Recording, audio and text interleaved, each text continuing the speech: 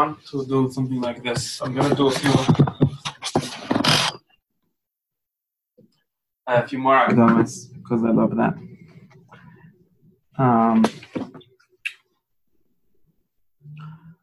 The first one is about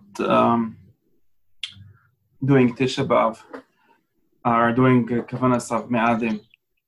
So I have a comment which is like something like this. We've been doing. I think we started with like some 2 classes of just the beginning of Shara Kavanos, and then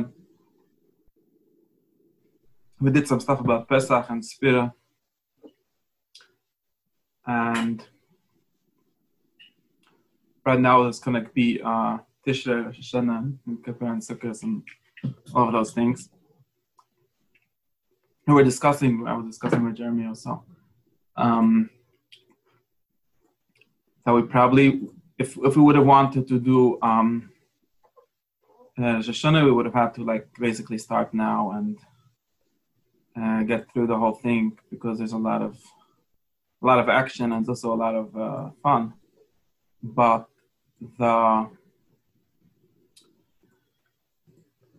there's basically two reasons why I'm not doing that right now, and I don't plan to. We're planning not. I'm gonna plan if we could. We're not gonna stick to it entirely because I'm gonna have to do something. But at least officially, my plan is not to do Rosh Hashanah and all that. And there's really 2 reasons. One is that I feel like we need a little bit more basic understanding of how things work. And we did it on Pesach, and not that bad, but there's some value in starting in a more like sustained, serious way from the beginning. Although the whole Shara Kavanos is not really that. We should have done Etz Chaim or Etz Chaim at least for that. But and the second is maybe more interesting reason, which is that I could rely on myself to do a lot of stuff for Yom Tovim,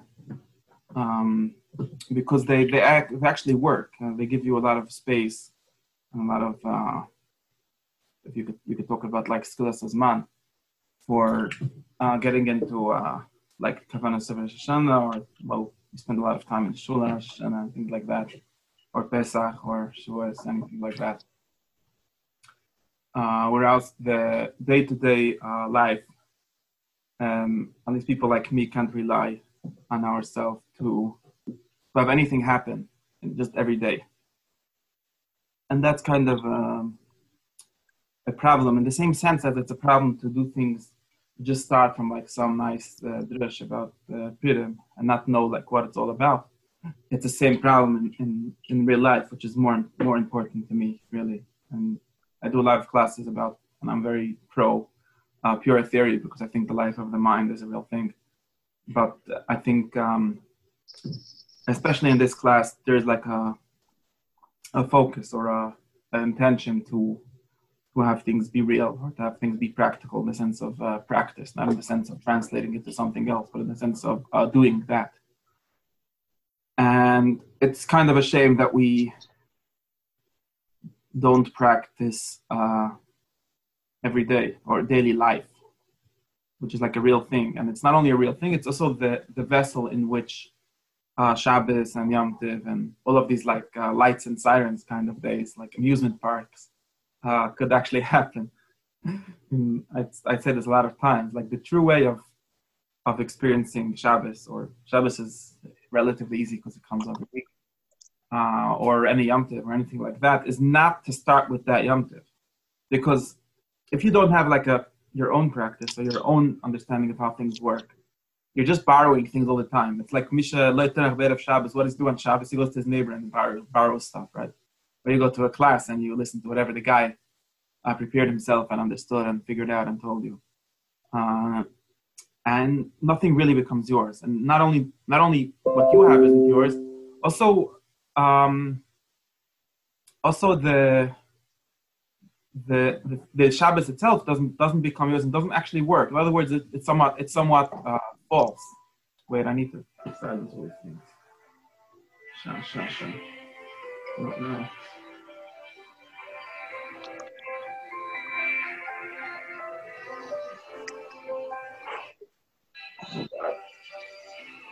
Not now. Where's stop this? Not now. Silence my computer. You have to silence everything these days. Okay.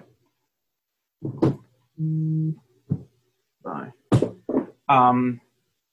Yeah. So in other words, I really believe that, for example, if it's Purim, which is like the craziest day you could think of usually for many people, and you're gonna start with let's say drinking, or even if it's like an avodah or some kavana Purim, that's you're gonna be fooling it. You're gonna be faking it in a certain sense.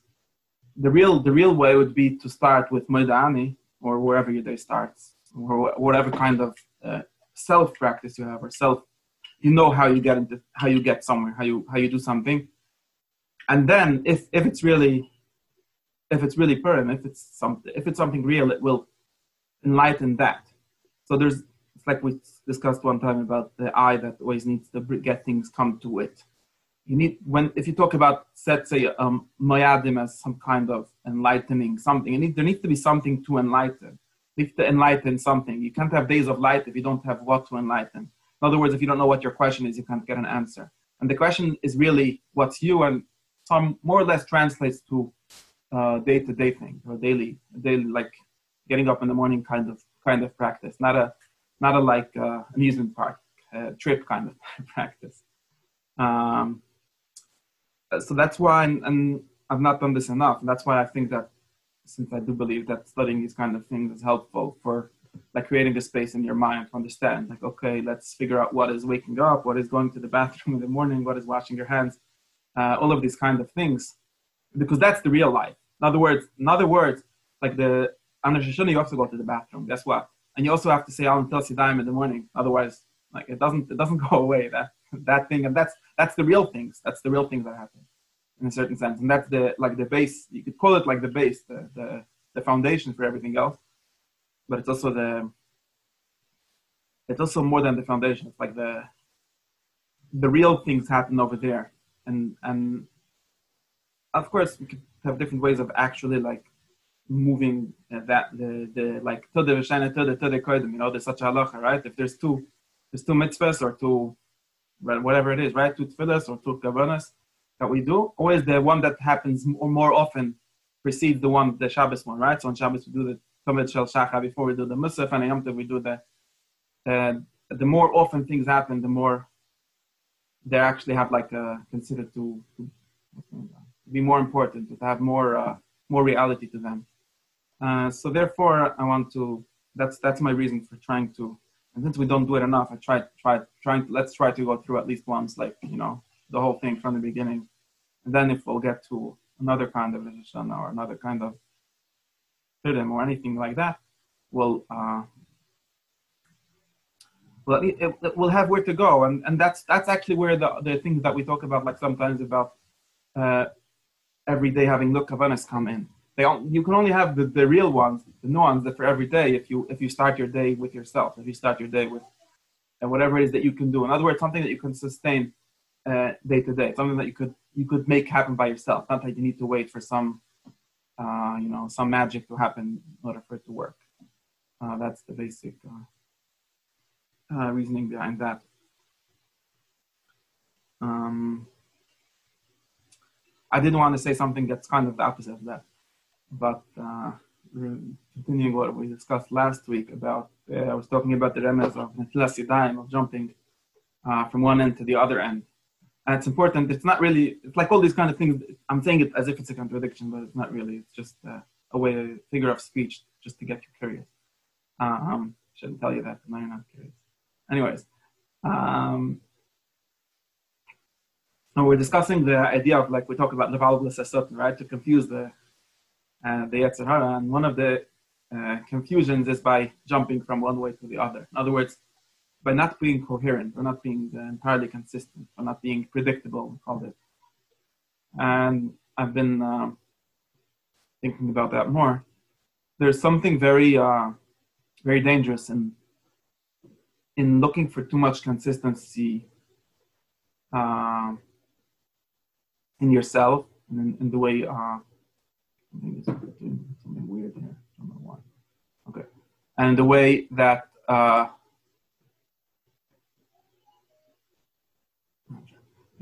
that you get to things. In other words, give me a second. This is bothering me. I don't know why it's doing this.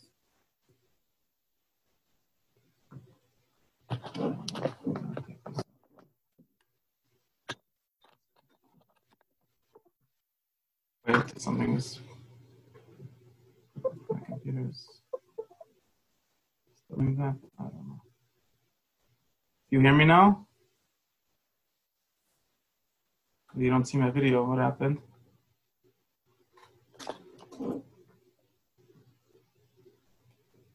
Start video. Okay. Anyways, and it's false consistency or false coherence. In other words, I'll give you a very simple example. And I've read this somewhere that week, so thinking that way. People get into fights with their wife or with anyone. Now, there's a correct way to end the fight, and it's just basically say, you're wrong, I'm wrong, you're right, I'm sorry. It's kind of magic, it works every time.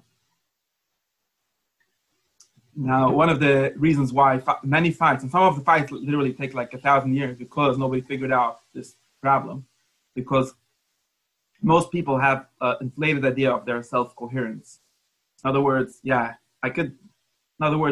if you think rationally, I could just say, yeah, you're right, and it was obviously a mistake because I didn't mean to get into a fight. Maybe I'm right theoretically, but this didn't work. So let's just try a different direction. But people have a big Indian and saving face, or like coming up with a theory why I had to change my mind, or why I had to apologize to you now, and why I have to calm down. Like, I'm mad. Wait, I can't stop being mad, right? So mad is like Yetzer Hara, like literally there's something that's coming. Right? Not really. We could see it that way, and there's like this big problem with like, oh wait, I'm a rational guy, right? If I'm mad, I'm probably right to be mad, and if I'm just gonna turn around and say, oh, forget it, I'm not mad anymore. That was stupid. I'm sorry.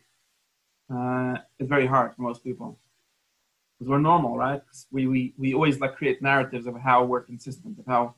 There was a good reason for that. That even if you apologize, you're going to find some whole story. Like, if you're like Haredi, you're going to come up with a story that, you had people like have long fights. You come up with the story like you have I had a problem and I was thinking that because you were in the Meichel, so maybe we should, get God involved for your excuse to like be coherent. Because otherwise, you can't just say, I figured out that I was stupid. No, because I'm never stupid. There's some like story, there's something that makes me coherent and that's just a waste of time. And the same thing with like, right, we talk about the concept of tshuva, which is a very important concept if you see it this way. People have a lot of ideas about their identity, like I am this, I am that, and in order for me to change, I need to come up with some really good excuse, like with some really coherent story. People have all these conversion narratives, which are totally made up almost all the time. In other words, they're presented after the fact because you need to like have a coherent story about yourself, and it keeps you back from a lot of good things. It also keeps you back from some bad things, because hopefully you have some good habits too. The Yetzer type, right? Literally. But it often keeps you back from good things too. At least when you know what the good things are, sometimes just ignoring the supposed consistency is very helpful. Like, I often think about Yom Kippur as mostly an excuse to do tshuva, or we could talk about Yom Kippur. I usually say this before Yom Kippur. Right? Yom Kippur is about Yom Kippur mechaper and until you achiratzas chaver, right? You're supposed to make peace with your enemies, and there isn't really a good reason why you should make peace only on Yom Kippur and not wherever, Tisha B'Av.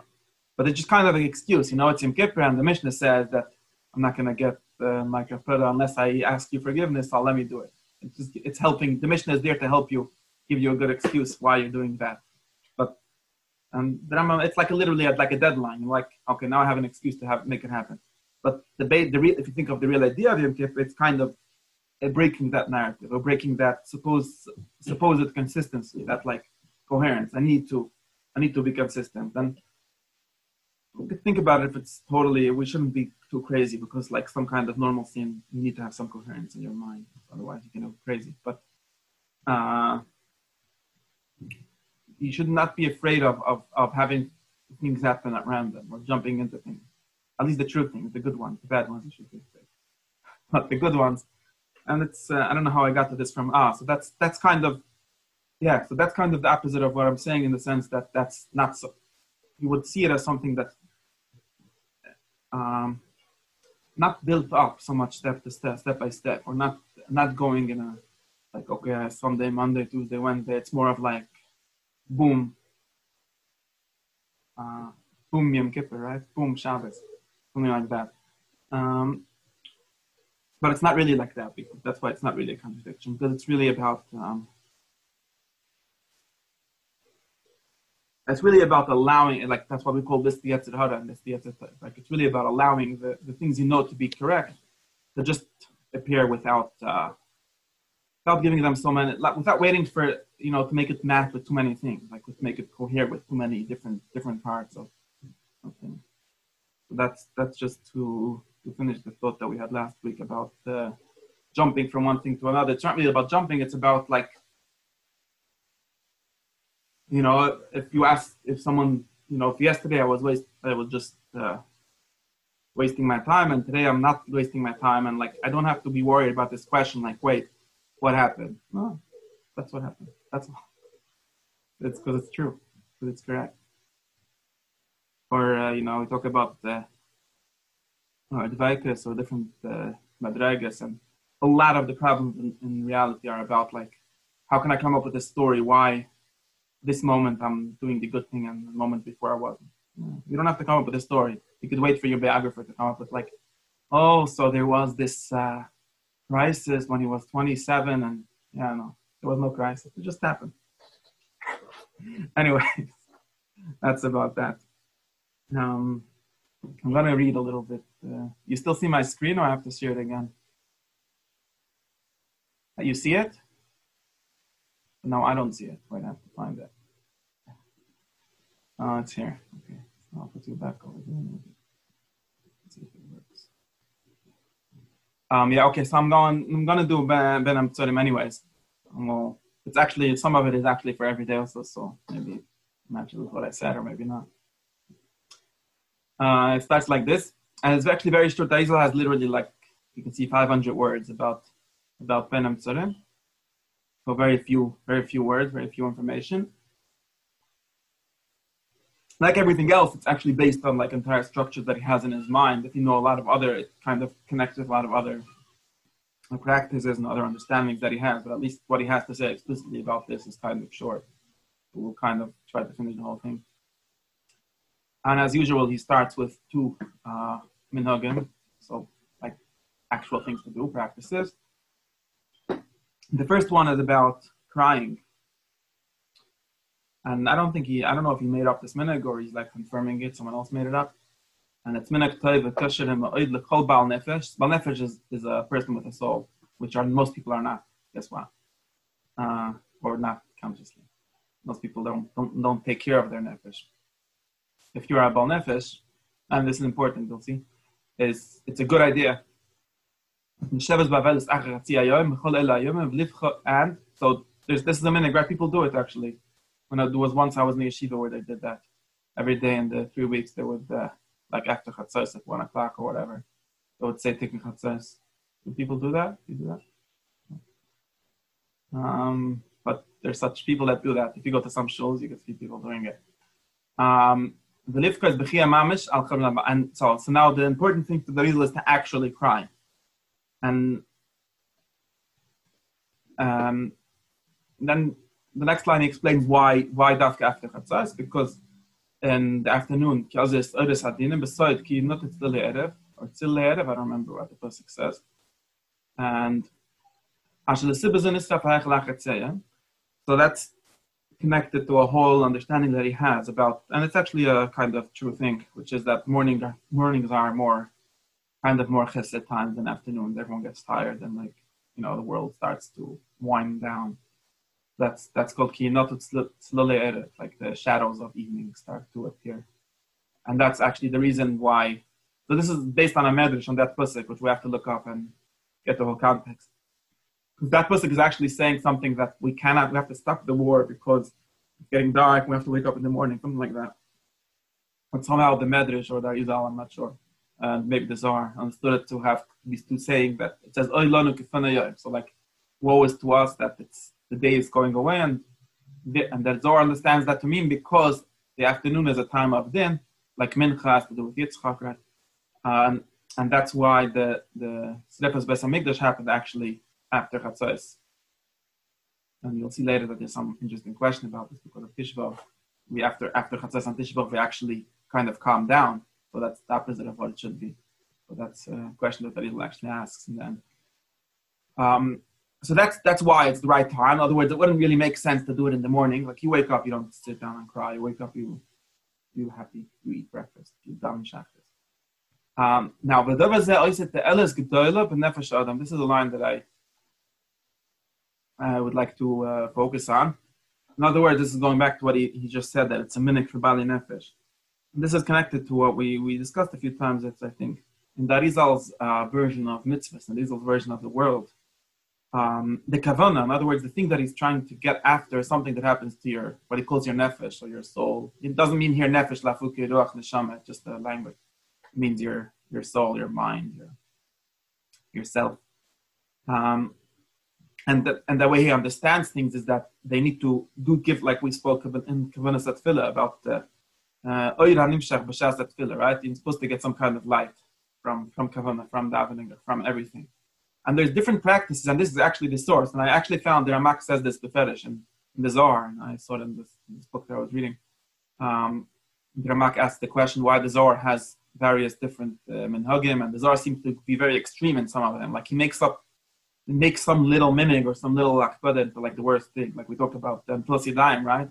There's a famous quoted Zohar, which doesn't actually exist, that says that if you walk around before the Plus Yadayim, you're chayav misa, right? And that's obviously false. I mean, it's not like Talmud Mises best. It's not as bad as being Machal Shabbos. But the Ramak explains that the Zohar is speaking in his world. In other words, for the kind of neshama that you want to achieve, if you're a Zohar person, if you're a Baal Nefesh, like you said, if you're after what the Arizal is after, which is called, known sometimes as Asagah, right? Enlightenment, I don't know, or understanding, wisdom, however you want to call it. Then these kind of things, sometimes the values of things are different in this world than in like Pshat. Al Pi Pshat, okay, you need to keep Shabbos and you need to wear tzitzis or whatever you need to do. And Al Pi Soid, in other words, not that it's not a machloikis and the halacha really. It's really like because it has something of a different objective. Like the objective of the halacha, the literal halacha is to be a good Jew or whatever you understand that objective to be. But the objective of Soid is actually to get somewhere. And therefore, people who had that vision, they could emphasize something which seems to him very important for that, and he could de-emphasize some other things maybe even because they're less important for that. So that's why we have different minhagim, and you see the reasons that the Arizal gives for some minhagim. For this one, definitely, is that it's useful for being a makubal. It's useful for what he calls benefesh adam. It's useful for achieving what he's after. In other words, the Arizal about, and this is kind of weird. I discussed this, I think, already once here. The Arizal is telling you that you should actually cry. It's not only because he's so sad about the Churban Beis HaMikdash. It's more because he wants to connect you with some kind of asagah, which is connected to the Shekhinah. Because everything that, if you want to have understanding, you need to work with the Shekhinah. You need to understand how she works and how all her ups and downs. And crying is actually, and this is actually at least one way of understanding crying, is crying for her crying for the Galus Shekhinah is one very powerful way of connecting you with that, of giving you that kind of connection, of giving you that kind of opening. Therefore, if there's a time where there's more Galus Shekhinah, like in the 3 weeks, and if it's after Chatzos, which is like the time when there's some kind of more dinim in the world, crying is like his way of getting you into that. And he literally means like you should cry. It says lifkos b'chia mamash. It's not like be very sad. It's actually two different things. Like actually cry, and that gets us into a second like point of that, where And there's actually in the beginning of Shar Kavanos, they quote the Ramak. I don't know if we didn't read it, but they quote the Ramak about crying. And this is based on the Gemara that says, right, Kola, I don't remember something. If all the gates get closed, then the gates of crying can stay open, right? Sharid Ma'ot Lonin Adu. And the Ramak like translates this into Kabbalah, and he said that your eyes are Chachma and Bina, and by like crying is making a Zivik Chachma and Bina, which opens the light of Keser. In other words, crying is actually a useful thing, even without the concept of being sad because the Shekhinah is sad, because there's Tzara Shekhinah. Crying in itself is actually a very important practice for Darizal to open certain gates that are hard to open any other way. And it's sometimes even hard to even connect it to like sadness. It's something there's a famous story of Rebbe Akiva saying Shir Shirim and crying, right? And in Hilchos Shabbos it gets brought down because it's a machlokes if you're allowed to cry on Shabbos, and the Rizov says that if you're crying that way, then you're for sure allowed to, because it's crying out of not really joy. It's like overwhelming. I think like more like being overwhelmed by the amazingness of things. I think that's maybe a more precise way of saying it. And there's also the famous Darizal is very into crying. On Rosh Hashanah, Yom Kippur, the Darizal literally says, if you don't cry, then your soul is broken. And it kind of connects with what he's saying, because this is like the way to. It's like weeping is a way of opening your mind to a different state, of opening yourself. Moshe Idel has like a whole article about weeping as mystical practice or something like that. But that's true. That's what Darizal is after over here. So that's what his minhag is about, crying. And that's actually why I think this is actually if you think about it, this is like flipping the script, right, a little bit. In other words, instead of having Tisha Beav and crying and Avar L'Sachar being like some kind of depressing thing, it actually gets turned into like just yet another way to get Recha Kodesh, like yet another way to be a prophet. That's all it is. And that's why people like Darizal, they're never like really broken. They're never like really, like at least not in this way. They're never like trying to be sad. They're really always trying to achieve God, and this is always the same purpose. And if there's crying is one practice, and laughing is maybe another practice. Actually, laughing never gets mentioned. But maybe some other people. Simcha is another thing, but just another way, just like another. And crying is one of the big ways to him. And as he goes on to say, like I was saying, it's nothing starts by the special times. Actually,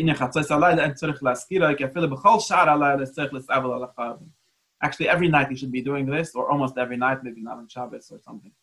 But basically every night he's supposed to be saying Tikva Chatzos, because just like there's after Chatzos Yom, there's some kind of Gabris Hadin. After Chatzos Laila, there's something else where the Shechina goes down in the Olam Bia, and you need to cry in order to connect with her stage then. The Kolshkem V'Ledes Ben Hamtzarim Shlech L'Hoisef V'Pir. The nights of Ben Hamtzarim, you should like double your Tikva Chatzos. V'Olef Ne'ema Simchas Yerushalayim, what it says, Sisi Yitach V'Sois Kol HaMis'ablim Aleh, and he's obviously referencing the famous Ma'amar Chazal about Kol HaMis'ablim Yerushalayim Zoich V'Rei B'Simchos. And what he definitely means is actually day in every day. And this is, the Chassidish Sfarim are very into this, about the famous reading of Zoich V'Rei B'Simchos, like not Yizke V'Yireh, not about the future, it's about the present. But Darizal definitely means something like that, which is like, for example, in the way Darizal understands Chatzos every day, is that at night the Shechina, every morning is kind of like a B'nimus Hamikdash. So every night the Shechina goes in Golis, it's dark, she gets into the darkness, whatever difference is before Chatzos, after Chatzos, all that whole long story. And then in the morning we actually raise her up. It's not every morning we raise the Shechina from the earth. It's Shechina Me'afra. That's the Kavanos Tfilin Shel Yad, actually, where you literally the Shechina gets raised to the heart of the Zah, and then it gets even higher. That's why every single morning he has like the whole history happening. Like every night is like Golas, like night is Golas, and every morning you have some kind of Gola. And that's, in other words, and like the place it starts. This is like an interesting thing. The place where a lot of it starts is in the dark place, in If you wake up at the midnight and you cry for the Shekhinah, then in the morning you'll be happy with her. The Zohar is very interested in this Mamre Chazal that says, so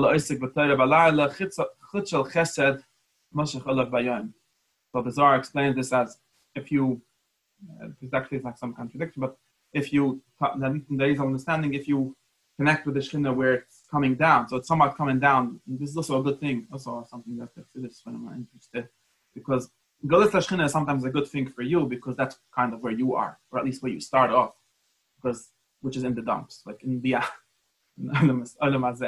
and if you cry, you connect to that, and then you kind of get onto the train and go up along with her. That's Sisi Tamasais Kalamas Abmaleh.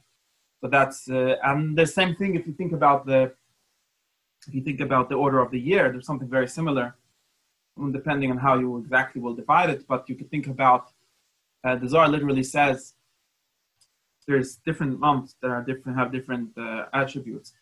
And if you think about, there's the Zohar in Eicha said there's 4 months, four good months, which are Adar, Nisan, Iyar, Sivan. So 4 months straight of like Adar is Ma'arim B'Simcha, and we have Pesach and Shavuos and all of that. And then there's 4 other months where we kind of go down, and they're Tammuz of Tevet and Shvat. So there's kind of a skip. But if you think about this, we have to think about where Tisha fits into this picture. But if you could kind of think of Tammuz and Av as like the midnight, and then by Elul we kind of do the same thing we do every morning, which is raise the Shekhinah up until we get to Shmini Atzeres, which is like Shmini Esrei of the morning, like the high point of Shachris, or of the actual Yichud, which happens in the morning. So there's the same kind of process in the kind of yearly. If you could think of, and Beis actually understands it like this. You could think of the 3 weeks and Tisha B'Av as connecting with the Shekhinah at its lowest point, which is by crying, and then once it's Tisha B'Av afternoon, actually it starts going up, and you have 7 weeks of Zayin Denachemta, which actually connect Tisha B'Av to Rosh Hashanah, right? So Zayin Denachemta end on the week before Rosh Hashanah, and that's kind of bringing her up, and you have a nice number 7, which matches with a lot of things. Okay, I'm going to skip this part about Shechianu. That's just halacha. Darizal says you should not make a Shechianu, and that's fine. Whatever. Just a minute. Okay. And now I'm going to back to the main Kavana of Bein Hamtzarim. This is the only Kavana literally that Darizal has for the 3 weeks. And he seems to want you to be Mechavne 3 times a day for 3 weeks. And it's like this. And it's an easy Kavana. You can actually do it if you want.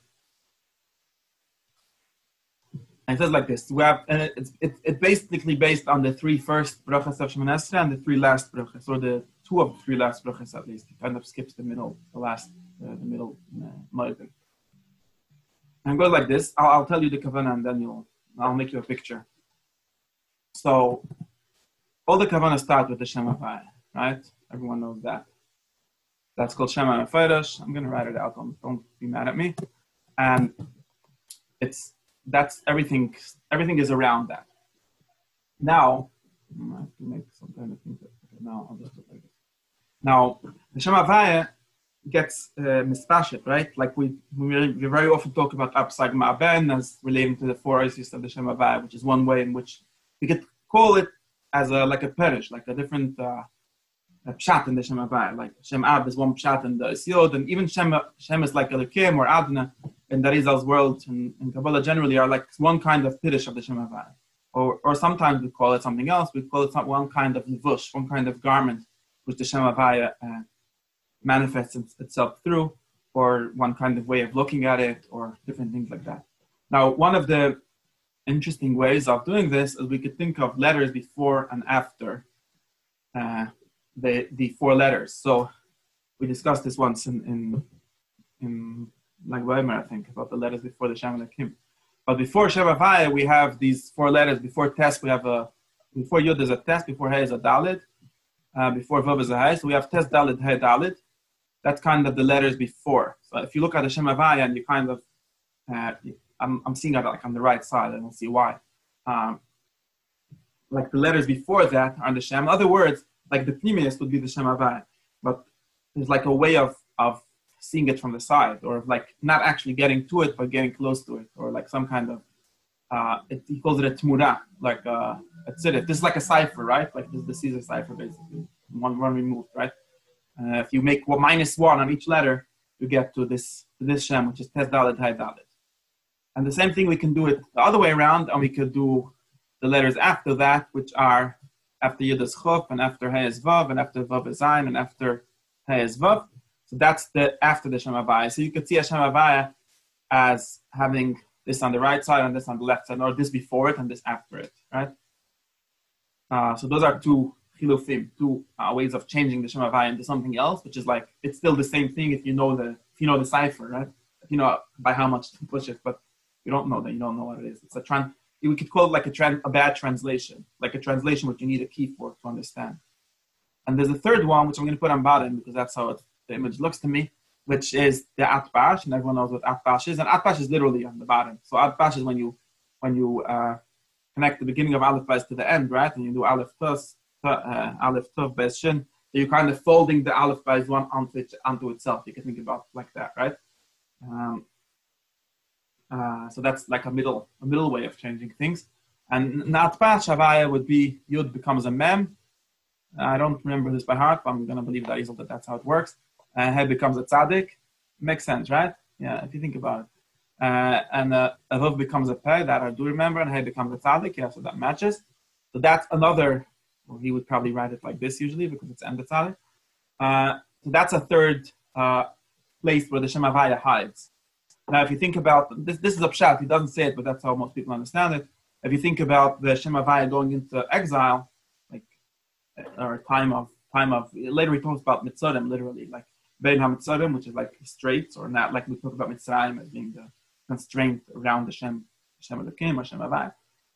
If we talk about Mitzarim, one of the ways we could talk about it is these kind of three sides or three ways of the Shem Havaya getting hidden. Or like the way I call it, a good way of thinking about it is a bad translation. Or if you say something in a different language and you don't know that language, then you don't know what's going on. That's a good metaphor for Tzimtzum generally, or for the entire story we call about the Vush. Like I often talk about, the Maggid talked about Tzimtzum as letters. In other words, if I write you something and you have no idea what it means, then I'm hiding myself from you. But if you do know what it means, then I'm revealing myself. And I could reveal myself, I could explain myself or articulate myself in more direct and more obvious ways and in less obvious ways. And these are the less obvious ways.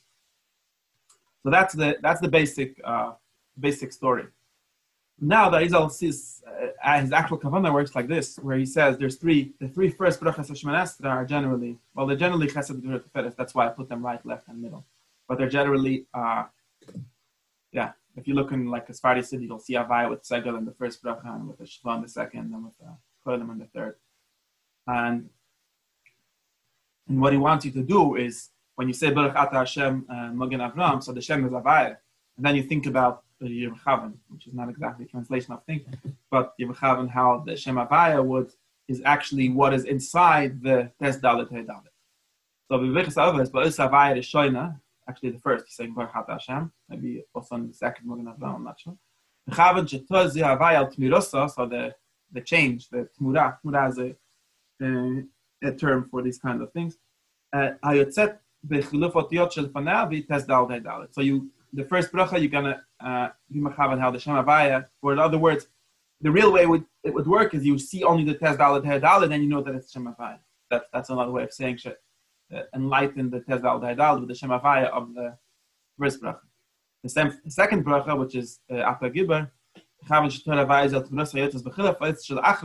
and this is this Shem, of Zayin Vav, that's the second bracha. And the third bracha, which is the middle bracha, you would be mechaven to Havaya Zat Merisa Ba'atpash, Ba'alef Beis Da'atpash, and that's Matzpatz, Mem Tzadik Pei Tzadik, which is another, well, these are the three first brachas of Shemona Esrei. So that's the first kavanah, and that's simple enough. And you can have a picture of it. Now you could think, now he's going to get to it, why he says that in a second, but all these shemis together, according to him, are gematria 360. I didn't count, so I'm going to believe him. It's true. Okay. So Shin Yud Nin, like a Shin, like the letter Shin, but it's 300, he means 360. Okay, that's these. Is it true? And what's the significance there? He's gonna say in a second, I think. Yeah, he's gonna get to it. It makes, I'm not sure. So that's the first Kavanos. So that's, you can think about the structure of the Shemona Esrei, how like the first three brachas here, like we have the Gemara says, the first three brachas are like the meeting, and the last three brachas have the opposite kind of movement, which are like moving out, or saying how we say thank you and goodbye, right? Moedim and Sim Shalom, Todah Shalom, right?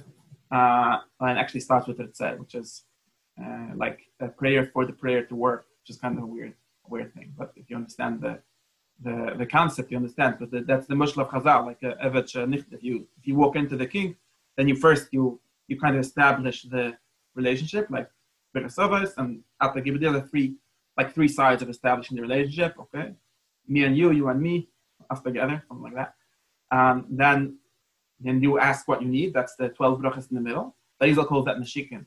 Anyways, and then the third three brachas are like, please accept my prayer. So it makes sense. It's like Evet Mekalu Pras Mirabah, and then he says thank you and goodbye. Sim Shalom is just a way to say goodbye. Anyways, now in the Arizal saying here, so in other words, when we get to the say, so now this is how God looks. This is how we see how our relationship is in the 3 weeks, with all of these Torah, all of these like weird translations. And then we get to the tzai, we actually have to somehow fix it. So what he's going to do in the Kavanos of Ritzeh and Sim Shalom is talking about being metaken these three shemas.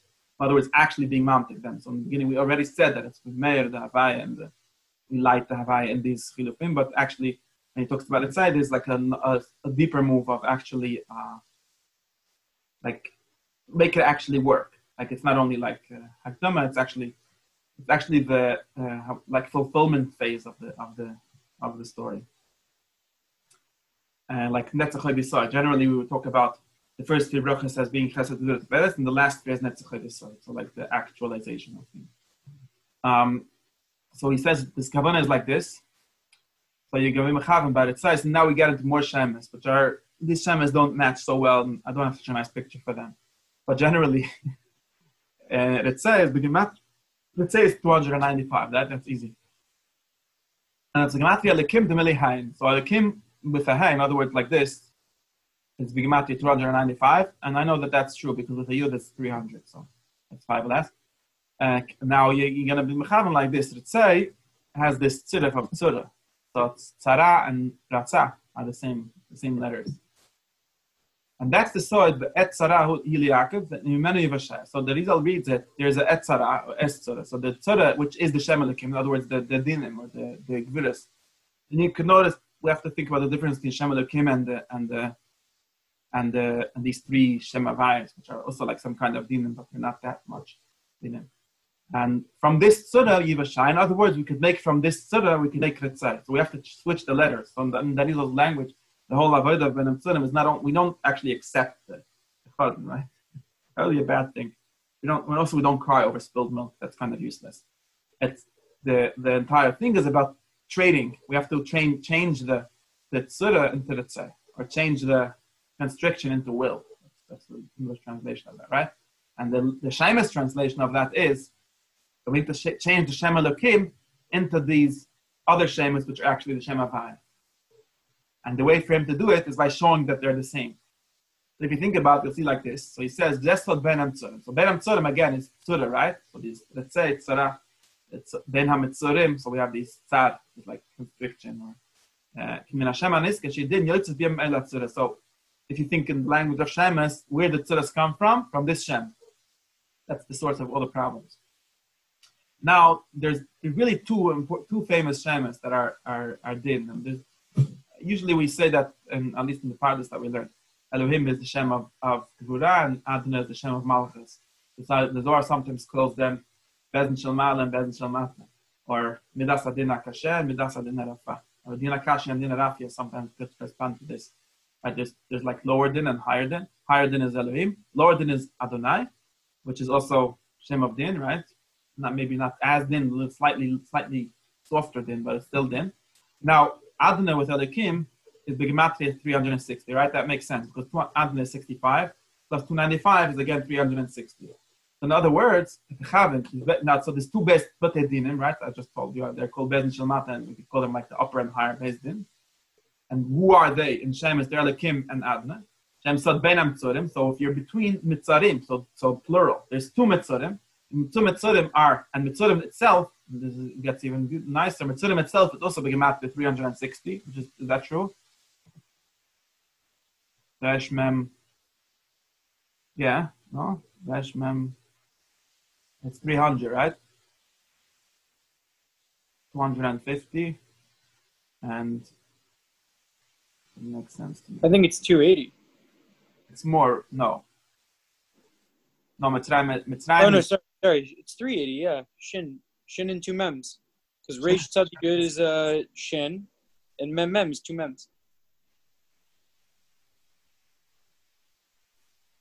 Again, ratio Mitzrayim is 290, 330, 340, 380. Yeah. Yeah, we know that. I don't know how he got to, so it's not gematria of that. These two Metzurim, which are Shein, so yeah, we have to think about another 30 and make the gematria make 9.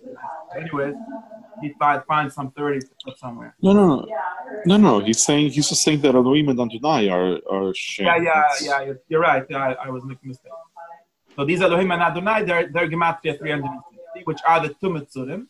They're gematria Shein, and they're going to be nimta kismatka alidei shlosh shemes rishonim v'niskavante ben shlosh v'chashem, which are these three shemes are in gematria Shein and Iska. Well, they can, and through doing this, so in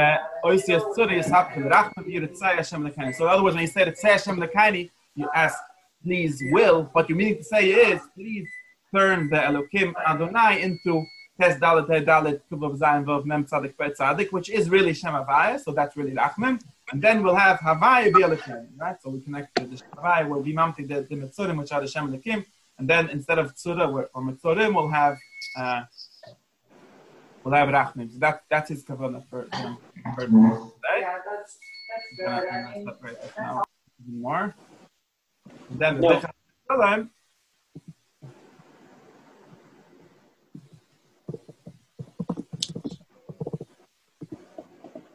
Now we go to get the Sim Shalom. He skipped Moedim, if you notice. I don't know. Maybe we have to figure out something because I don't know why. I mean, yes. When we get the Sim Shalom, now Sim Shalom is Pushians, right? Sim Shalom. So it starts with Pushians. And the Chavan Bois on Beis Shinim Shabbos Shatayv, so Sim Shalom, the Chavan El Beis Hashinim Aniskolim. So the two Sians or Shians, Sim Shalom. One is a Sian and one is a Shian. But anyway, they're the two Shians. So in other words, the Tezdal, it's all five Shemes are the two Shians of Sim Shalom. That's one Kavan of Sim Shalom. And Gam, Atevis Atzmon says Sim Shalom. If you read count Sim Shalom by itself, how much is that? Sim is 350. Shalom is 376, right? So we kind of have 360 plus 6, right? Makes sense. And so now, so we have 300 twice. So Sim Shalom is also the gematria Shein plus 6, which are the 6 Shemes, which are Havaya and his 3 Murot, and then the 2 Shemes, Elokim and Adna. So that's the Kavanah of Sim Shalom. It doesn't really say what we're doing with it by Sim Shalom. So I understand in the first 3 we were like having the din, having the Havaya be the din, be Mislabish and these 3 Levushim and these 3 Tzirufim. And then let's say we're being Mamtiket, and then Sim Shalom, I guess it's again like kind of referencing the Amtika. So we kind of like include them both together. Right, so first we have the 3 Shemes, which are Havaya and Tezdal, Tedal, and all of that. And then we have let's mamtik them by then we have this Elikim Adna or the Elikim B'Melihaim being mamtik that with the 3 Shemes. And then Sim Shalom, we kind of see that they're all the same thing, or we kind of put them all together in one word, which is Sim Shalom. So Shalom is always the Ichad. So Shalom is putting together everything in one picture, in a harmony. So that's the kavanah of Bein Hamtzarim, and that's all. That's the whole Kavana basically. I'm gonna finish now. The Isla has one more thing that the Isla has to say about Tisha B'av. That's his Kavana for Bein Hamtzarim, and we should be mechavan it for every minute, I guess.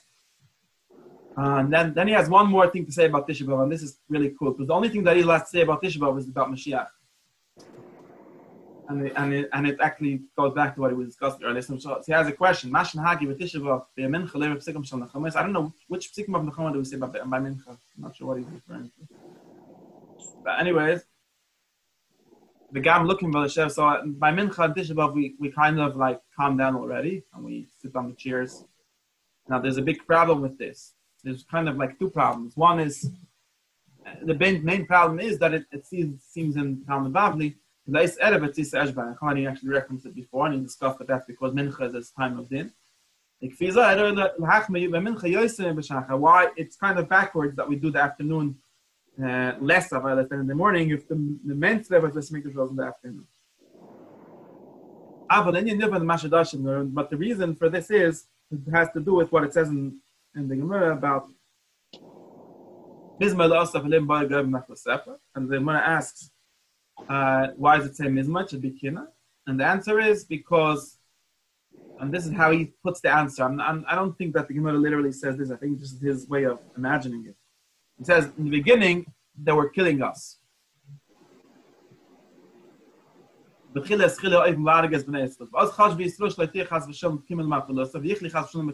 going to die.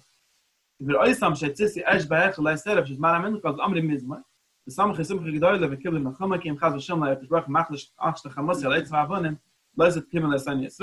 it says, and Chazal say, so in other words, it's interesting that he seems to see it also in the reality. I didn't notice that until now. The Chazal seem to say something simple. It says Mizma L'Asaf. Why is it Mizma? It should be Kina L'Asaf. Right? Because it says in him B'Gav Nachlasecha and all of that.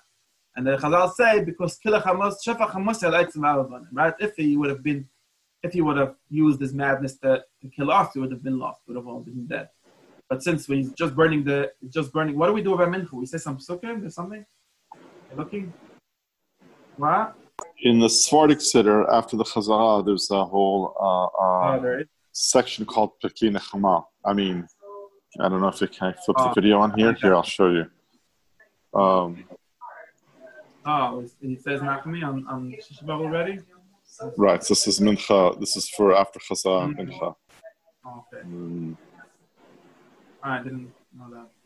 Yeah. He's probably talking about that.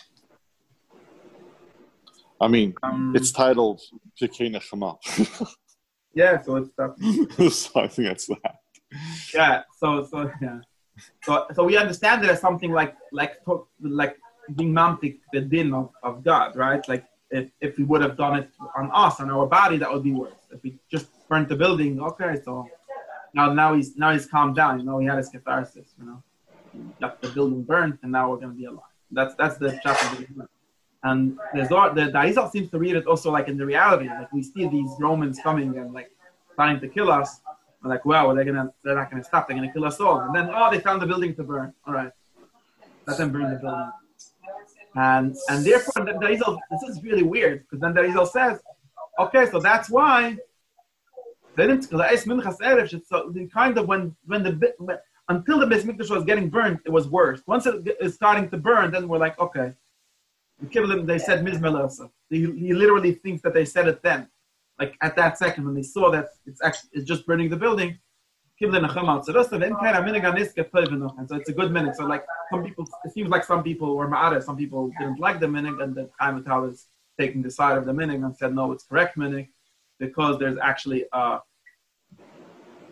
the beginning of Nechama in the Beis Mikdash getting burned. So when you say those psukim in the siddur, when you sit on a chair, what you mean to say is thank you for burning the Beis Mikdash. Otherwise, it'll be just kind of.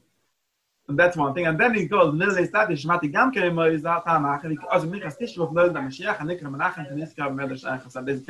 that says that Mashiach was born on Tisha B'av, and the Rizal says he was born by Mincha of Tisha B'av, not by night or morning.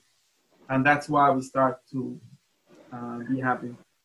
This is actually very, very radical thing to say, but I have to talk about that more in the whole other section. it has to do with if we saw that it has to do with that. He literally understands that there was some kind of aliyah of the Shekhinah in the second after the Beis Mikdash got burned, like after the first thing happened, and it's connected to this whole idea of Shofar Kilach HaMasai. Like Harizal has this idea, which is that when you finish the din, you get to Rachman. I have to think of it not just to this, but there's a drush in Shamir Terech that says literally that when the Beis Mikdash was destroyed, the second moment was better than the first. So the first moment of like the decision of like let's get over with this is a bad decision. But once the decision is made, we're like, okay, we got divorced. Okay, then there's some kind of getting. Okay, now we have to figure out what to do with it, right? So it's some kind of calming down of the fire actually. It's kind of a reality, when you hit rock bottom, that's kind of when you start bouncing back up, Right. So it's like they accept, and from both sides, like the acceptance of, and it seems like you want to connect